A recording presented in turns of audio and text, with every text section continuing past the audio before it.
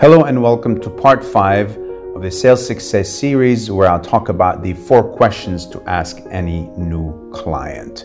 Now, there are many questions we ask clients to understand what their needs are and what their challenges and business objectives, but there are 4 essential questions that every salesperson must ask. Here they are.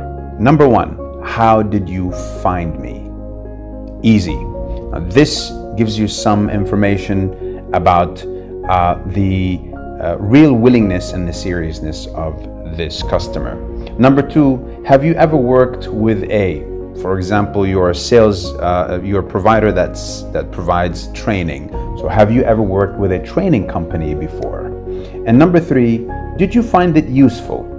Number 4, what did and did not work for you with that specific company? Now, in case this isn't obvious, the response to these 4 questions will provide a tremendous amount of information and go a long way to helping you determine the 3 following things. 1, they will help you determine if the opportunity is even real. Number 2, how you might go about succeeding where others before you have failed. And number 3, if you should pursue this opportunity or simply just drop it. I hope these tips were useful.